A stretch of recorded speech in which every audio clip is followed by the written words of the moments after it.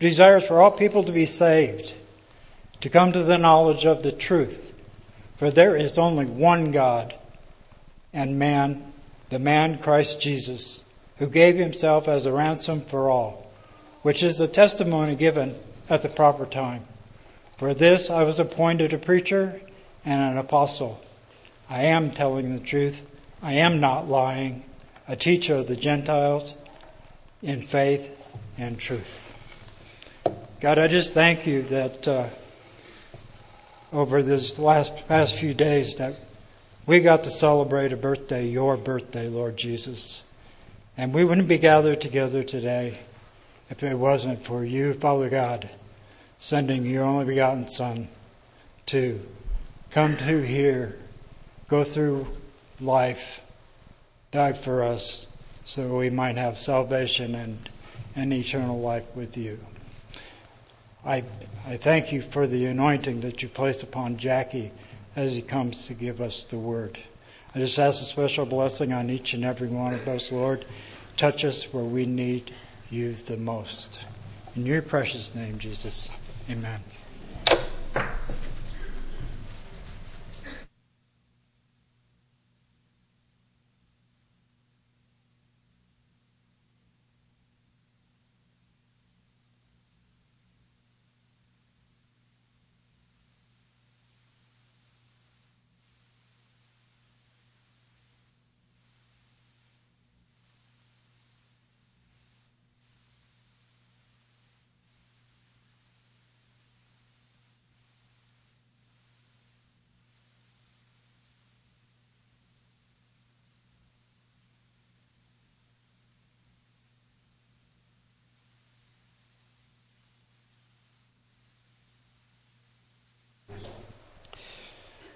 All right, so we're going to take a look, 1 Timothy chapter 2. It's interesting that we find ourselves coming up to New Year's, because in New Year's we often like to spend that time praying in the new year, taking some time to really focus on the Lord, and you know, when the rest of the world is doing something else for New Year's, trying to drown out what the past New Year's was like for some people or what have you, we're going to have an opportunity to make it about prayer. And as we think about that moving into the new year, and this is something that we've been doing at Calvary Chapel Buell for a while, but and probably next Sunday will be the Sunday we kick off 21-day fast, just to try to get our heads clear for the new year. And when we do these kind of things, we have these kind of opportunities to kind of focus on the Lord. You know, the whole concept of 21-day fast is a Daniel's fast. And Daniel, when he didn't understand what was going on, and he looked at his world and he said, my world's a little crazy. I don't know what's going on, God. I'm having visions I don't understand. He fasted for 21 days, which meant he just set himself apart to focus on the Lord. And a lot of us, when we think about the past year, we're going to say, you know, I want to spend more time with the Lord this year. I want to pray more. I want to read more. And it's a great opportunity to kick that off. Daniel's fast was a fast that was not the loss of all food. Because I always try to encourage people, if you're going to try to focus on the Lord, then don't do something that's going to cause you to focus on whatever you're giving up. So if you say, I'm fasting from Facebook, but all you can do is think about not being on Facebook, don't do it. Because that doesn't work. The Scripture declares to us, is this the fast that I declared, says the Lord? To give yourself away from things? The Lord said, here's the fast I want. I want a fast where you focus on me. So whatever you can do that's going to give you opportunity to focus on the Lord, we're going to kick it off next week. And we're going to focus for 21 days. And we're going to say, Lord, I don't understand what's going on in my world. Paul tells us this morning, the first thing I want you to do is what? First of all, pray. Yeah, our world's in a mess. You don't notice that? It's a little messed up. And we would like to see that we God's people, at least, are prepared and in sync with what he's doing. Do you know what God's doing? I know a lot of people think they know what God's doing. I don't always know what God's doing. So for me, what I want is I want to be on God's page. So if God's page is, hey, it's time of judgment and you're going into captivity for 70 years, then I'm going to do what he said in Jeremiah 29 when he said, hey, pray for the peace of the city, work hard, plant, grow, have a family, live, but you're going to live in a time of judgment. Then so be it. But I want to know that's what God's doing. Does that make sense? And like Daniel, how am I going to know? Daniel was confused. God, what's going on? So we're going to try to get our eyes focused on him. And so it's just interesting because when I plan out the places that we're going, I never look at the calendar because it would be pointless. I'm never really sure when I'm going to finish a book and when I'm going to get to the next one. Sometimes it's a couple years, sometimes it's a couple of months. But we find ourselves in 1 Timothy chapter 2, verse 1, where Paul begins with the priority of prayer. And he says, first of all, then, I urge.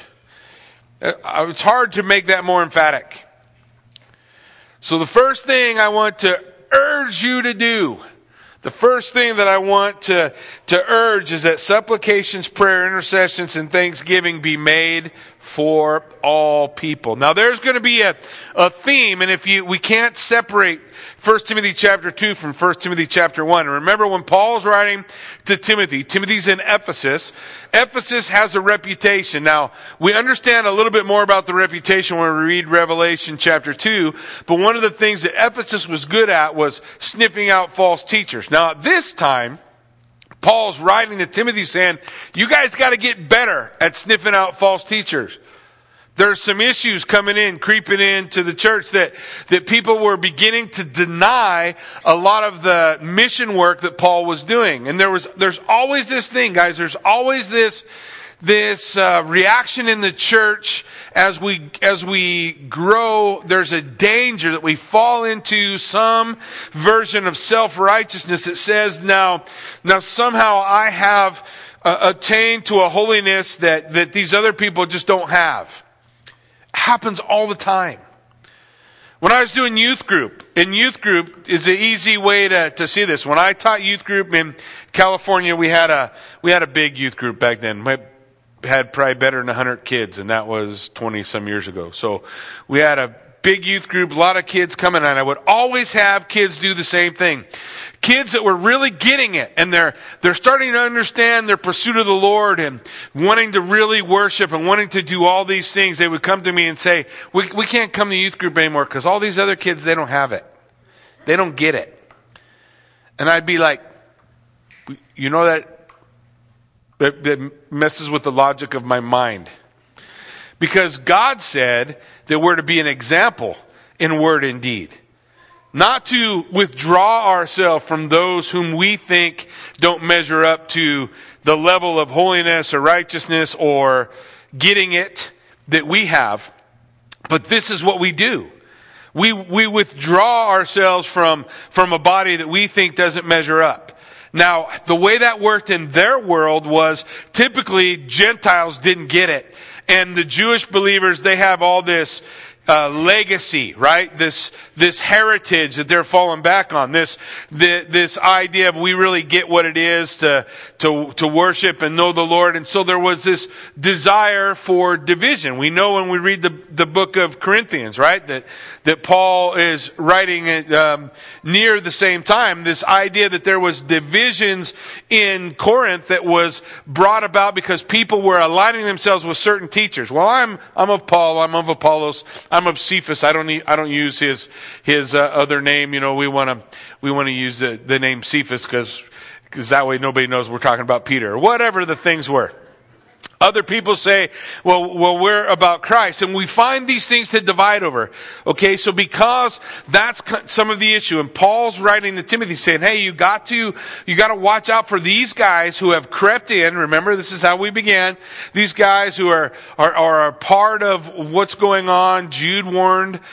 Peter's going to warn. We got these guys that have been a part. You got to sniff that out. Now, here's the problem with Ephesus. They got so good at sniffing out a heretic that they left their first love. So they got really good at being a heretic hunter. This is the other thing. This is the other side of the pendulum, right? One side of the pendulum, we want to tolerate everything. And whatever we tolerate, we encourage. And so therefore, lives don't change. Nothing really happens when people in the church looks just like the world. That's one side. The other side is we get so legalistic and unloving, nobody wants to be a part. You guys get it? Two opposite sides. That's both are not okay. So we want to find the ability to call out sin for what sin is. Hey, that's not okay. We want to have the ability to receive criticism and to receive a rebuke and then respond the way the Word of God says. How are we supposed to respond? What does the Word of God tell us to do if we're rebuked? If I find myself, I've done something wrong, and somebody comes to me and says, hey, you did this, and this offends me, or this is a sin, brother, what's the Bible tell me to do? I should drop on my knees, beat my breast, and say, Lord, have mercy on me, a sinner. That should be the response. Not to defend myself, but to just drop. Now, Paul's given us the clue of how all these things work out, because he says, first of all, I urge you. Pray. Jesus said this, men ought always to pray. And here's the caveat. Here's the reason why he challenges all men everywhere to pray. So that you don't lose heart. Anybody ever feel like you losing heart? Like, why am I doing this? What's the difference? What's the point? We all do that, right? So Paul's call to them is to pray. And I want you to recognize, who's he want them to pray for?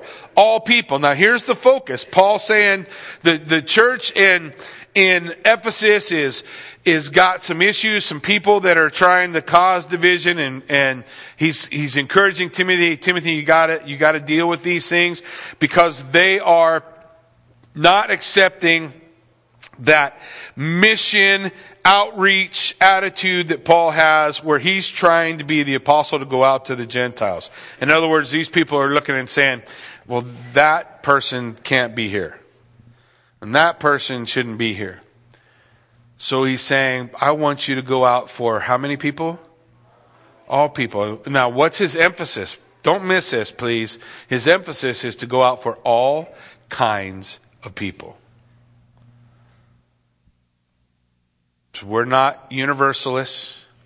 He's out for all kinds of people. Kings and everybody else. People in authority, people without authority, all kinds of people. The Lord wants us to have an outlook for all kinds of people.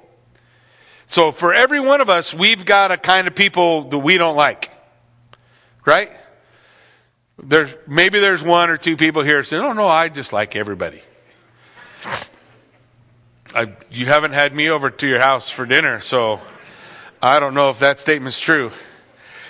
So we all have this thing, and what we have to be careful of is that we don't allow our own prejudices to stop us from praying for people.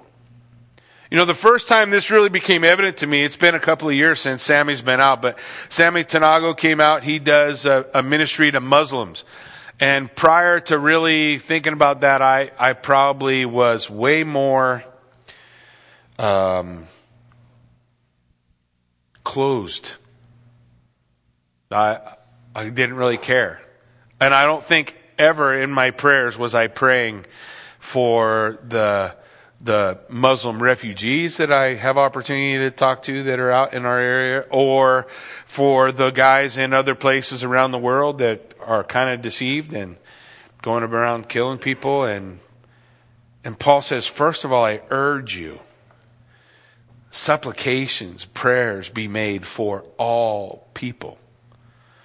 And we look around at our world and we say our world never changes. Everything stays the same because God's people have lost heart. Why? Because they won't pray. One of the greatest disciplines within the Christian life is prayer. Prayer. Spending time talking to God. Recognizing what is it that God is telling me. What does God want from me? And what's He want us to do? He wants us to pray for all people. All kinds of people. Oh, I don't care. If you're a Democrat, you should pray for Republicans. Stop yelling at them. If you're a Republican, you should probably pray for Democrats. Stop yelling at them. Because last I checked, our entire government is not working because of the divide in our nation. Our entire government doesn't work. Nobody's doing anything. The Democrats are saying, get rid of Trump, let's get rid of Trump, let's get rid of Trump. And so the whole 4 years are spent trying to get rid of Trump. And they've done nothing. And the Republicans did the same. And before you say, oh no, we don't do the same. Yeah, I remember the Clinton era. You know what happened in the Clinton era? We impeached him. Who? I say we, because I'm currently a Republican. So the Republicans impeached him. This is a game we have been playing ad nauseum. We don't do nothing. We spend all our time. And there are issues that ought to divide us. The sanctity of life is a big issue for me. So all life is precious. I don't care what kind of life it is. All life. And so because of that, I find myself on one side. Now, I do go out to Planned Parenthood and I will stand on the corner. But I also pray for every single woman who goes. Now, their view of me might be, oh, that guy's one of them people, one of those guys, you know. And they may hate me and want to throw tomatoes. Whatever. But I'm going to pray for them. Every single one that walks in. Because I don't know their story and I don't know what they're going through. And I don't know what's happening in their life. And Paul tells me, he urges me to pray for how many people? All people. Even the people I can't understand what they're about to do. Maybe we'd see actual change in our nation if we took our faith seriously. And it was more than just an opportunity for a social gathering. First of all, pray. Make supplication. Supplications is a petition. Go before the Lord and intercede for people in some way. Prayers is always, whenever prayer is connected with the word supplication, because those two words are synonymous terms, but the Bible uses them connected often to make prayer and supplication. Make prayer and supplication, which means the idea of that is describing prayer, the activity of prayer in the fullest possible way. So the emphasis is like, man, I just really want you to be focused on prayer. I want you to be focused on making intercession. That means we stand in the gap for some people. We stand in the gap for someone, right? We want to intercede on their behalf. I think it's interesting that because one of the greatest pictures we have in Scripture about intercession is Abraham, right? Abraham and Lot divided. Lot went down and decided to live in Sodom and Gomorrah. That probably was not his brightest moment. He didn't have a whole lot of bright moments at all, actually. But he went down to Sodom and Gomorrah, and the Lord, he meets with Abram. Remember, Abram's sitting, kicking back, talking to God, and he says, yeah, I'm going to send these two angels. They're going to destroy Sodom and Gomorrah. And he's thinking, oh, I have people there. And so what does Abraham do? He intercedes for the people of Sodom and Gomorrah.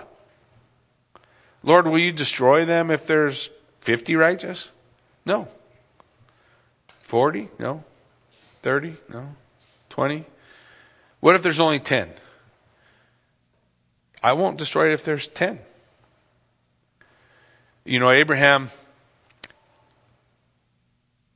maybe he's counting Lot and his family, maybe not. Maybe Abraham's thinking there's a way to be righteous apart from God's declaration of righteousness upon us, but we should know better than that, no? Are there any righteous? No. Not one. But still he's interceding. He's standing in the gap for God who's coming in judgment, right? Lord, Would you forestall your judgment? What's Jeremiah doing for the nation of Israel? And you read the book of Lamentations, you have Jeremiah spending his entire ministry begging people to stop, begging people to change their direction, begging people that God's judgment has come. We're entering into a time of judgment. It's too late to do all this other stuff. Lay down your swords. On the day when the siege is going on around Jerusalem and mothers are watching their children die of starvation for their own stubbornness, Jeremiah is walking through the town, knocking on the doors, telling them, look, they have food. If you walk out of here and surrender, they'll feed you. Your baby doesn't have to die. But there was such a patriotic spirit in the nation of Israel, they wouldn't surrender. They wouldn't accept this was a time of God's judgment, and they watched their children die. All the while, God saying, you don't have to die. You don't have to die. You don't have to die. People sometimes find themselves in such a place of stubbornness. And so what did Jeremiah do? What's he doing? He's walking through weeping. Weeping over the people. He's so fed up with the people. He says, God tells him, stop praying. Jeremiah, stop praying for the people. Jeremiah, stop praying for the people. What does that mean? That means Jeremiah was praying for the people who wouldn't listen to him over and over and over again. I urge you that you pray for all kinds of people. First of all, making intercession, standing in the gap, generally for all people, but specifically, what's he talk about? Pray for kings and those in authority over you. That we should recognize that authority was something God created, right? That's part of God's order. And there ought to be a respect for that position of authority. Now, that does not mean that there's never a time for people to stand up before the magistrates and call them to repentance. God's prophets did it all the time. Right? When God called Jeremiah, we said, Jeremiah, I know you're young, but I'm going to send you to the king. What do you think that's like? How's that go for us today? Okay, well, God told me to go to the king, so I'm going to the White House, see if I can get a meeting with President Trump. Tell him God's calling him to repentance. That's exactly the way God told Jeremiah. Go talk to the king. So Jeremiah's like, oh, okay. I don't know how to talk, God. You notice God's people do this a lot. I don't know how to talk. I've heard that a lot. Moses said it. Jeremiah said it. It's nothing new. Go. Stand before the magistrates. Call them to repentance. Be respectful. Honor the position. But listen to what God said to Jeremiah. In Jeremiah 29:7. Why does God want us to pray for the kings? Why does he want us to call the nation to repentance? Why does God want us to focus on these things? He says, Jeremiah 29:7. To the people that Jeremiah is talking to, who God said, judgment has come. You're going no matter what. Lay down your swords. But listen to what he says. Seek the welfare of the city to which I have sent you as exiles. Seek the welfare of the city. He's saying, look, I want you to pray for Babylon. What do you mean pray for Babylon? They're conquering us. They took my family away. They took my children and put them in chains, and they went over there. And my wife, she's over there, and now I'm over here, and I don't know if I'll ever see him again. But God says to them, seek the welfare of the city where I have sent you into exile. And pray to the Lord on its behalf. Pray for Babylon. Pray for your kings, for in its welfare you will find your welfare. Here in the scripture he's laying out for us, look, I want you to pray for kings and for those in high positions that we may lead peaceful and a quiet life. Now that's not pragmatism. It's not just so your life is good. There's a point that Paul's trying to make. The ability for Paul's mission statement to take place requires life to have a certain kind of peace in it so he can do what he's trying to do. So he can share the gospel. Listen, if there's no peace, if you're living in Sudan right now and you're thinking about, I don't know where my next meal's coming from, and or if the guy I try to go get food from is going to shoot me, or what's going to happen, it's a little harder to be evangelistic. If life's a little more peaceful, it's easier. I'm not thinking, where's my next meal come from? Here's the reason why maybe the United States is under judgment today. Because you've had a peaceful, quiet life for a long time. And the United States has been very missional. But the more we close the door to those things, the greater opportunity. The Lord says, you've had peace and quiet. What are you doing with your peace and quiet? That we may have peaceful and quiet lives, but not for me, that we can spend our life in a godly and dignified way. What does that mean, to spend our life in a godly, dignified way? Well, you tell me, what is it that God wants you to do? Well, there's this great suggestion at the end of Matthew, right? Isn't that what it is? Isn't that what we call it? The great suggestion? The great suggestion, go into all and make... Yeah, that's the great suggestion, right? It's called the Great Commission, isn't it? God says, go therefore to every nation and make disciples. Make disciples. You don't have to be a theologian to accomplish that, right? You don't have to be a theologian to tell somebody your God story, what God's done for you, how God's worked in your life. Being a witness is someone who is willing to live out their faith. That's what the word witness means. The Greek word for witness is the word martus. It sounds like another word, right? Martyr. Martyr became known for the word of those who die for their faith. But the Bible says, God says, I beseech ye, therefore, brethren, by the mercies of God, that you present your bodies a what? Living sacrifice, martus. Be a witness who lives his faith. To be honest, in a lot of ways, I think it's easier to die. I just have to make one good choice one time. To live your faith requires you to make that choice how many times? Over and over and over. God doesn't say, you know what I really want you to do is die a horrific death for me.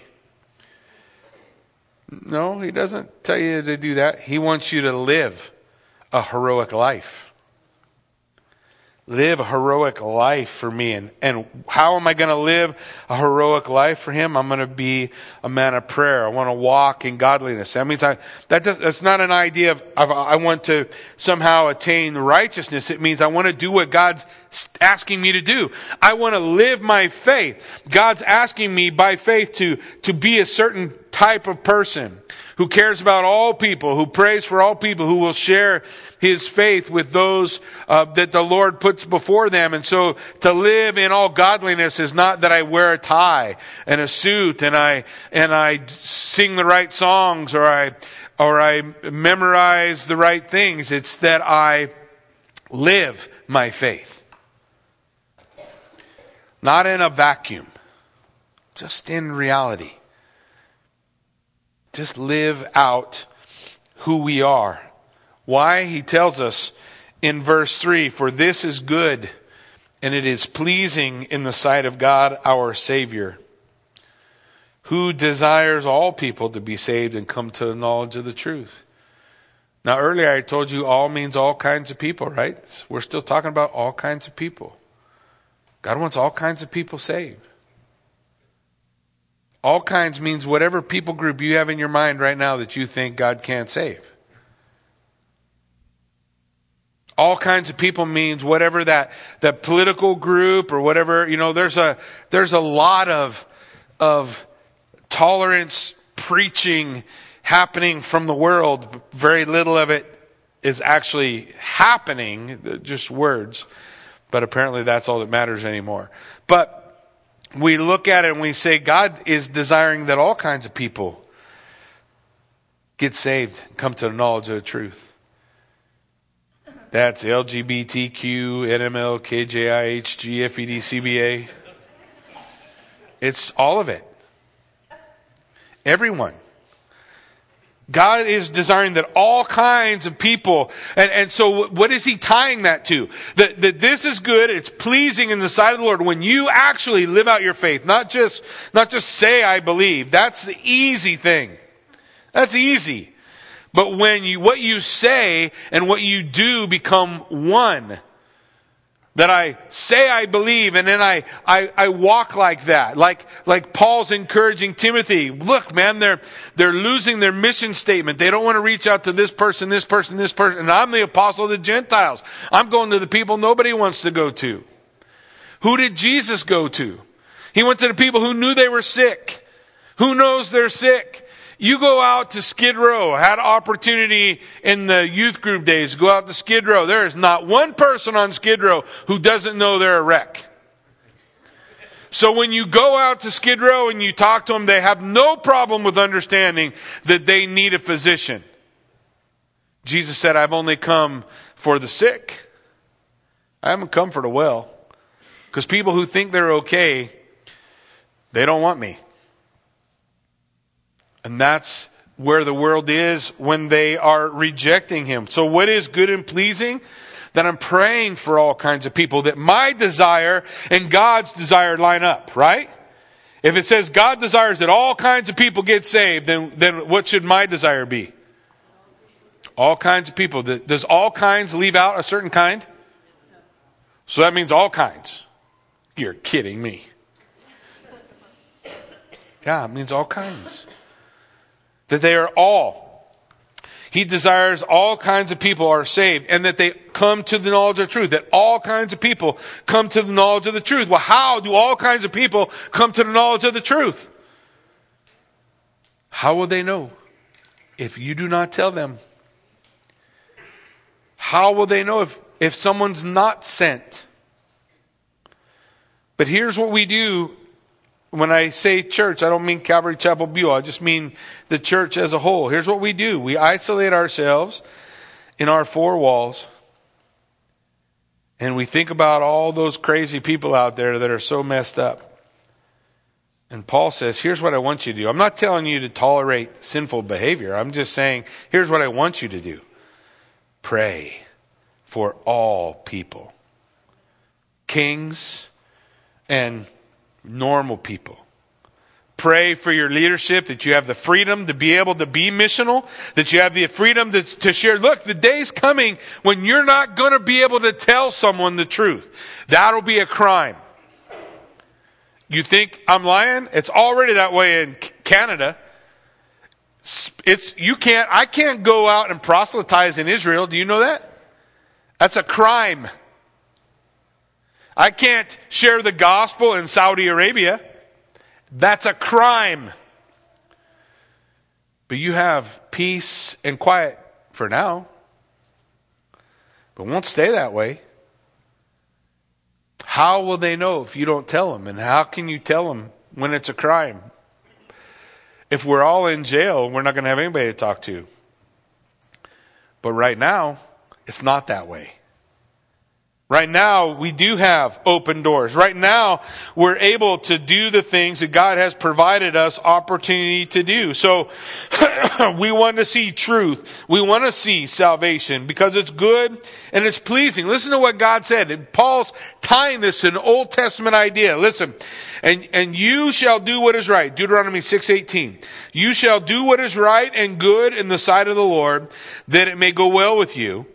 That you may go in and take possession of the good land that the Lord swore to give to your father. So in Deuteronomy, he's saying, here's the law. These are the things that are good and right to you. Now, what is it that Paul's tying that to? Paul's no longer saying, well, here's how to be good and right in the eyes of the Lord. Keep the law. No, what did he say? Here's how to be good and right in the eyes of the Lord. Pray for all kinds of people. See, Jesus Christ is going to tell us in a minute is the one who has torn down the wall that separates, right? He's going to focus on this idea because it is God who is our Savior. He's the one. So he's tying this, because he ties this legal framework of the Old Testament together with this idea of prayer. He's saying prayer has replaced sacrifice for the Messianic people to live a life pleasing to God. You used to bring a lamb or a dove. You don't have to do that now. He just urges you to pray. Because when I'm praying, I'm saying what I say and what I do are starting to line up. Are you tracking with me?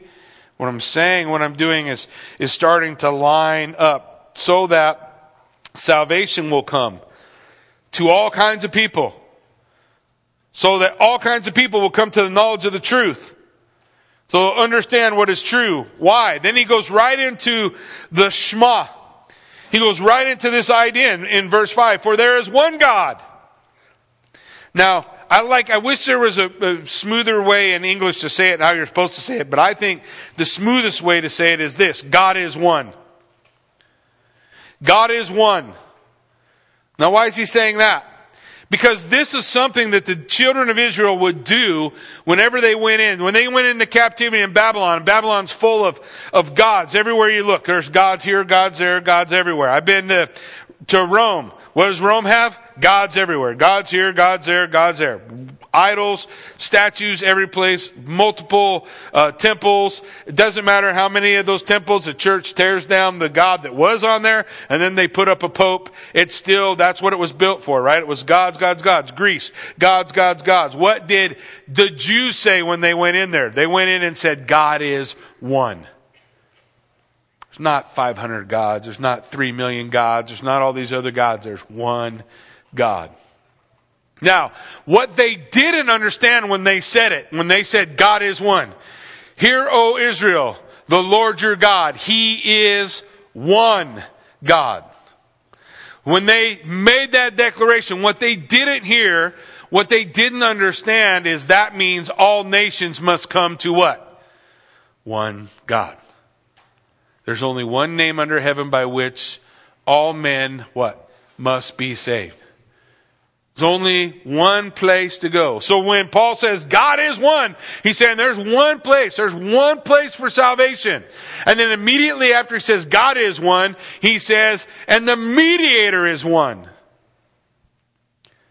Now there's nothing in the grammar of this sentence that links God is one and mediator is one. What links them is the term and the concept of mediator.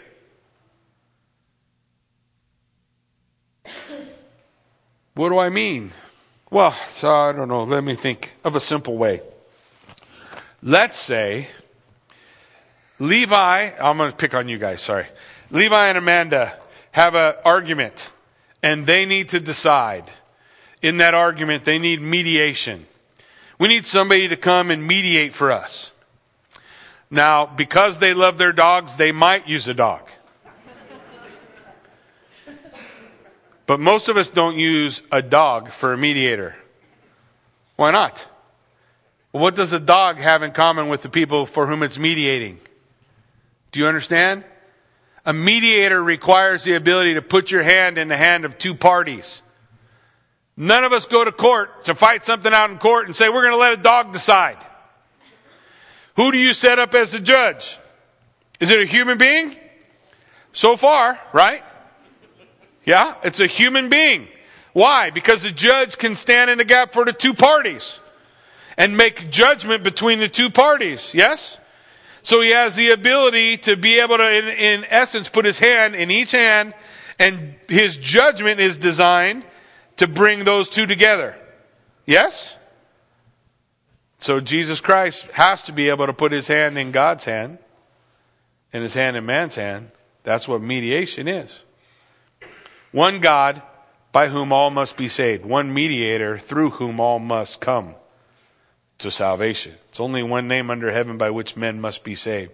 The Lord declared, I alone am a Savior. There is no other God but me. I alone am Savior. Yahweh is the Savior. Jesus said that He was our Savior. If Yahweh is our Savior and Jesus says He's the Savior, then who is Jesus? Yeah, it's not complicated. Jesus is Yahweh. He makes the declaration multiple times in Scripture. There's one God through whom or by whom everyone must come to salvation. That reconciliation.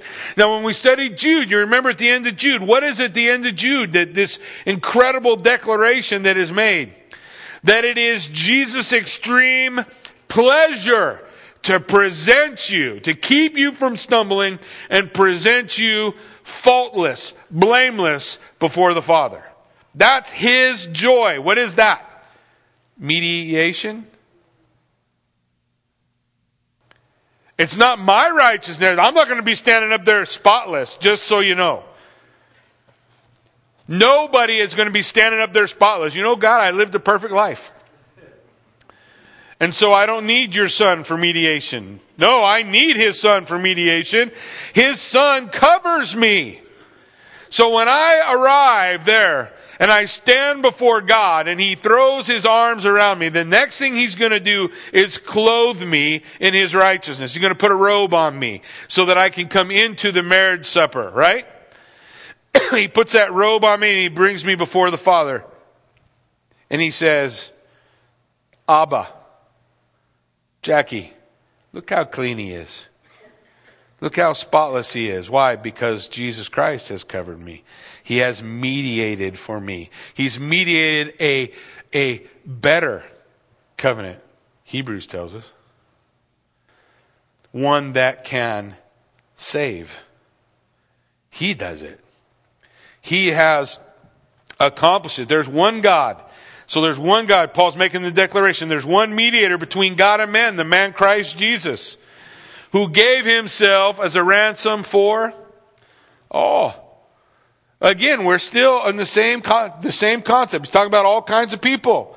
There's not somebody that you can throw out. You say, not that guy, not that guy. Can't be for that kind of guy. Can't be for that kind of guy. No, for all kinds of people. All kinds. Nobody left out. Nobody.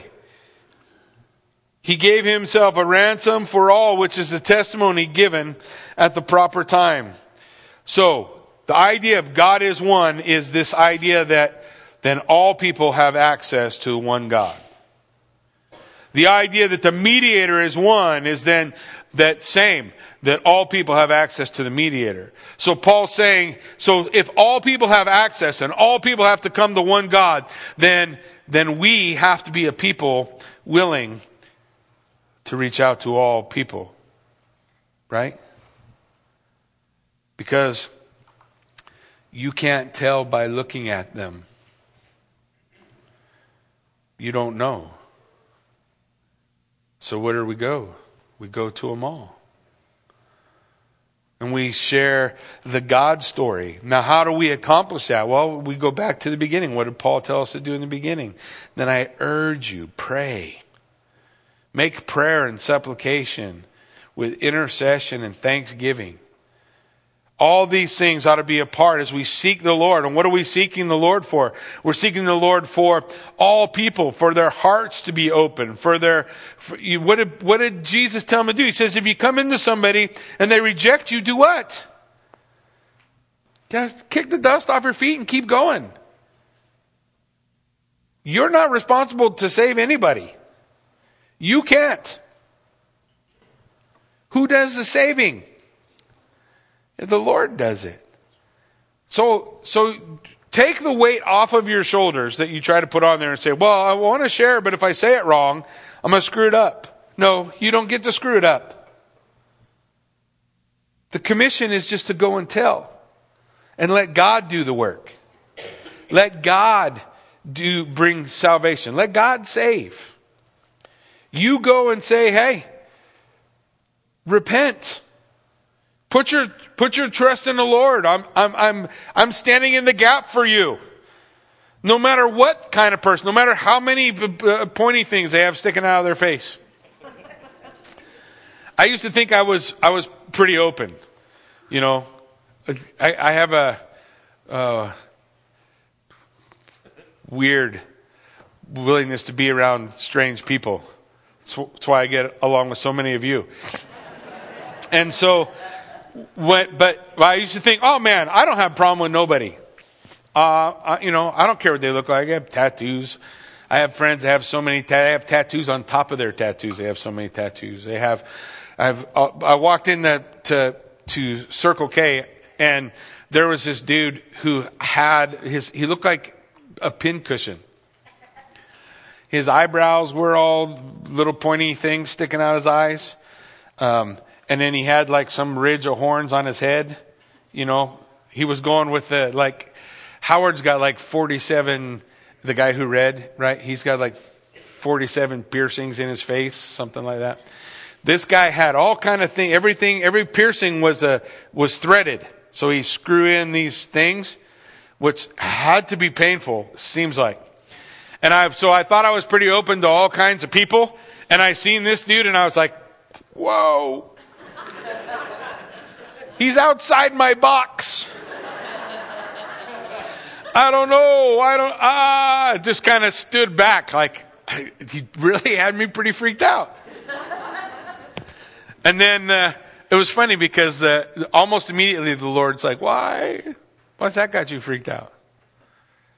What's different? There's a lot of different people. People like different kind of music, like to do different things, whatever. There's a lot of things, and sometimes our differences are sin. But it's okay to call out sin. There's lots of sin, right? So when we sin, what God says, call a man to repent. Hey, repent. I don't hate you. I might be the only one on earth who actually cares about you. Because everybody else is just going to say, do what you want, and then you die, and that's all there is. I actually believe there's something else. So I want to say, no, don't do that. Repent. Put your trust in Christ. Follow him. Stand in the gap for all kinds, even if they got metal everywhere sticking out of their face. We want to do that. Why? Because it is God's joy to see sinners repent. Don't you want to make God happy? Sometimes I think, I'll catch myself. Oh, Lord, what do you want? What do you want? Do you ever catch yourself in that? Here's what God wants. God wants a sinner to repent. Now, how do you get a sinner to repent if you don't say anything? I've just sat back. Okay, Lord. There's a sinner. Yeah, sick him. What are you going to do to him, God, to make him repent? And a lot of times I just think God's sitting there, well, I brought you here. Just so you know, it's hard. It's hard to look at somebody who's already made the decision, I'm going to terminate my pregnancy today. It's hard to watch them when they walk by and squeak out the voice, hey, don't do that. Maybe there's a better way. Maybe there's another way. What am I asking them to do? Change their direction. They're walking into a door for death, right? I just want them to turn around and choose what? Life. Now, look, I don't mean, I just pick on that because it's easy. But I don't mean to say life's not complicated. For sure, life's complicated. Okay? I get life's complicated. But standing on the other side of the equation, just so you know, some of you know where I come from, but I paid for and took young women to 2 abortions. I have at least 2 babies in heaven from my own choice. So I'm telling you from the other side, just so you know, that didn't make all my problems go away. It just made new ones. And it didn't stop me from becoming a father. Just stopped me from being a good father. Now, I don't know what would have happened if there had been somebody out to me on those days. I probably would have hated them. I promise, in the world I was in that time, I might have cussed them out. But I can tell you, as an old man looking back, I wish there was somebody there. Now, just remove yourself from all the emotion of that, of abortion. Just remove yourself from that and just make it any sin. Because it's just like any sin.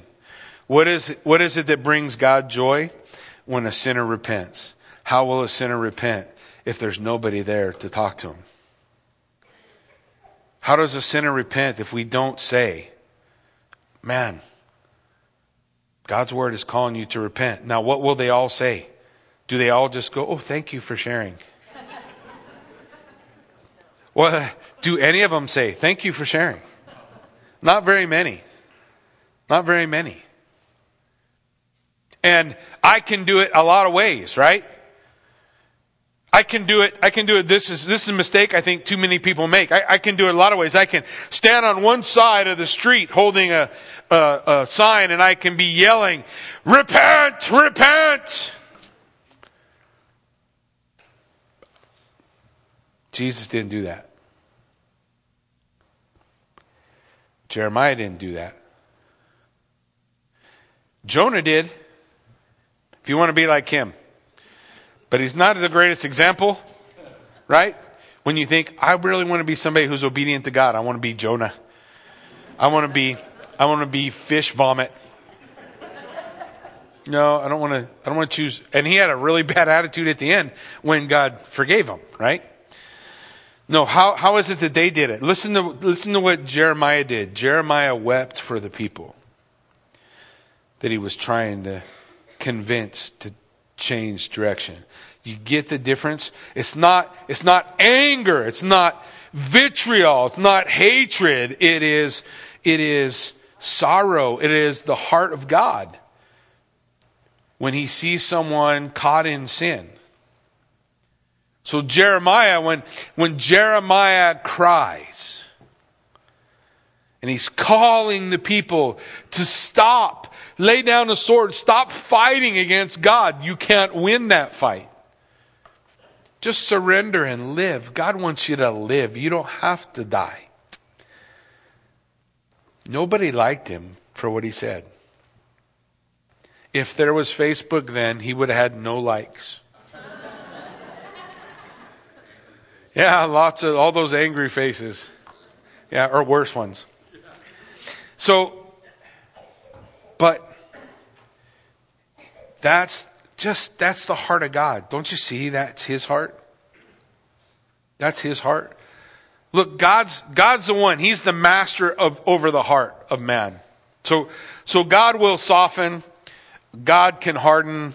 I will leave that to the Lord. But what does he want me to do? He wants me to care enough to cry over people's sin, to pray for all kinds of people, to be willing to do the uncomfortable thing, to say, repent. Repent. But Jackie, if I do that, they're never going to let me, they're going to kick me out. I'll never get to say it again. Then you better say it once.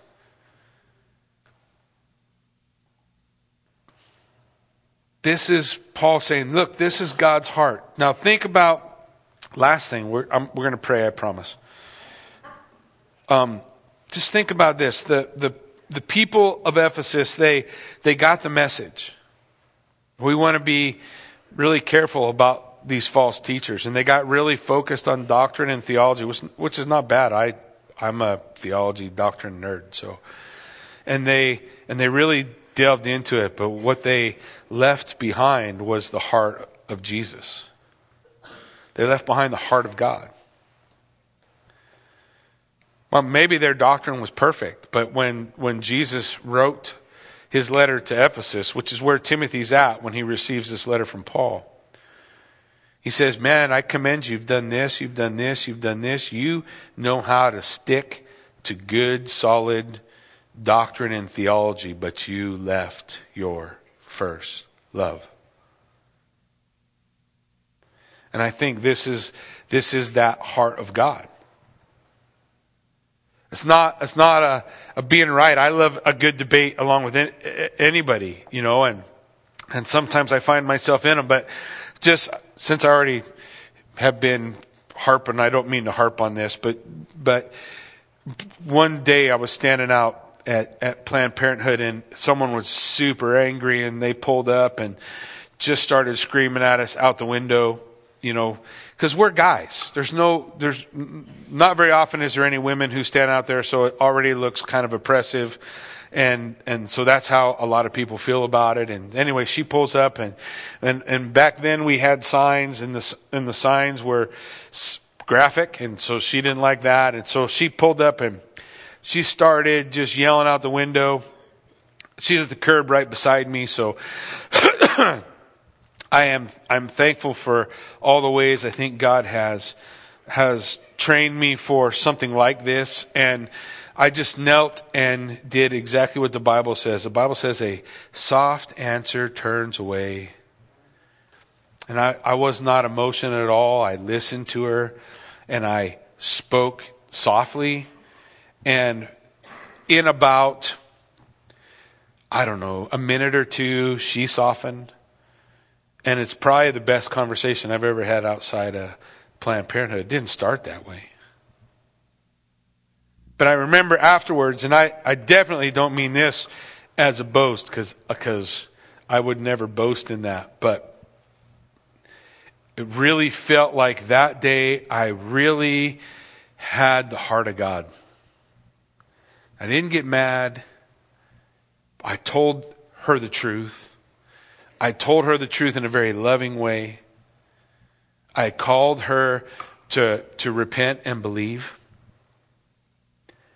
And our conversation didn't necessarily end with her saying, "Why, yes, I will," and us praying a prayer on the corner of the street. But it ended amicably. There was no vitriol when she left. And then when she left, I felt like, okay, I did it. I did what you wanted me to do. Now that's a much more hostile environment than most of you will ever have to be in. Maybe. Your family might be more hostile than that. I don't know. But there's this very, very satisfying feeling when you know you've been obedient to what God's asking you to do. And I just want to encourage you that when you feel that becomes your pursuit. I want to feel that more. Right? And so I want to do that more. But just like anything we do, it's not easy. They always say if it was easy, everybody'd do it. Everybody should. The good news is God never leaves you on your own. He gives us this encouragement. Hey, I urge you, pray. You want a place to start? Pray. You want another place to start? Set aside 21 days. What's it going to cost you? You got 365 days. You can give God 21, can't you? 21 days. Pursue Him. Look for Him. Listen to Him. Lord, what are you trying to tell me? And then you get the choice to be obedient or not after that. Right? Ask God to show you. We're at New Year's. We're all doing it anyway. We're taking our clothes off of our exercise equipment and we're saying, oh, I'm going to start getting on this thing and I'm going to start doing this stuff. We're doing it anyway. Right? Let's just kick it off. See what God will do. Maybe He'll change everything in ways you didn't think was possible. Amen? Why don't you stand with me? Let's pray. Father God, I just thank you for this opportunity that we have. I thank you that we do live peaceful and quiet lives, and we are afforded the freedom as a result to share the gospel, that there is one God, and one mediator between God and man, the man Christ Jesus. And that he wants to reach all kinds of people. And for whatever reason, God has chosen to use us, cracked pots, jars of clay filled with treasure. Because the Scripture declares that when we put our faith and trust in Jesus Christ, he moves in. The treasure in our clay pot is Jesus. And when we just live out our faith, the thing that shines through the cracked pots is the treasure that's within.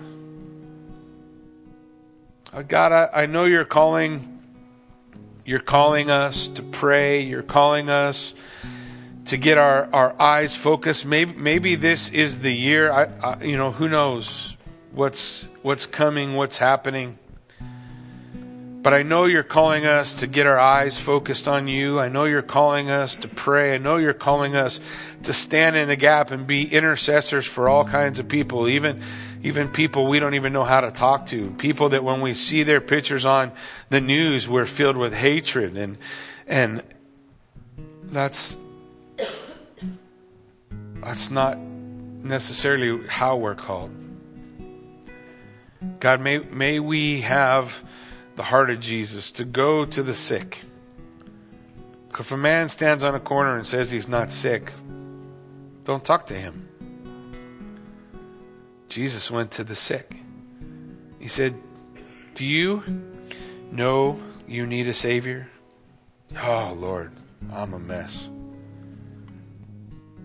So God, I just pray that we would be men and women willing to stand in the gap, to call a nation, to call ourselves, to call local government, to call any who will listen, to change our direction, walk back toward the one true God, lift our eyes to heaven and be reconciled through Jesus Christ, his Son, that we might stand in his presence, not clothed in a righteousness of our own making, but in the righteousness that his Son imputes upon us, who by faith call upon him as Savior. So God, move in our midst. If there's anybody here today that doesn't know you as Lord and Savior, then Lord, I pray they take the opportunity as we sing our closing song. There will be prayer counselors up here. They want to pray with you. They want to help you. They want to hear all heaven rejoice when a sinner turns. There's people here that need to repent and get straight. There'll be prayer people here to help. Whatever the case, Lord, I pray that by your Spirit you would call the heart of men, that you would pull us to yourself, that you would empower us with your Spirit as we go, and that you, even as you sent the disciples 2 by 2, that you would empower us to go into the world and call all men everywhere. Make disciples of all men everywhere. Teach them the things, God, that you taught. Baptize them in the name of the Father, the Son, and the Holy Spirit. That we would fulfill the purpose for which we have been sent. And Lord God, may you be glorified and magnified for it all. In Jesus' name, amen.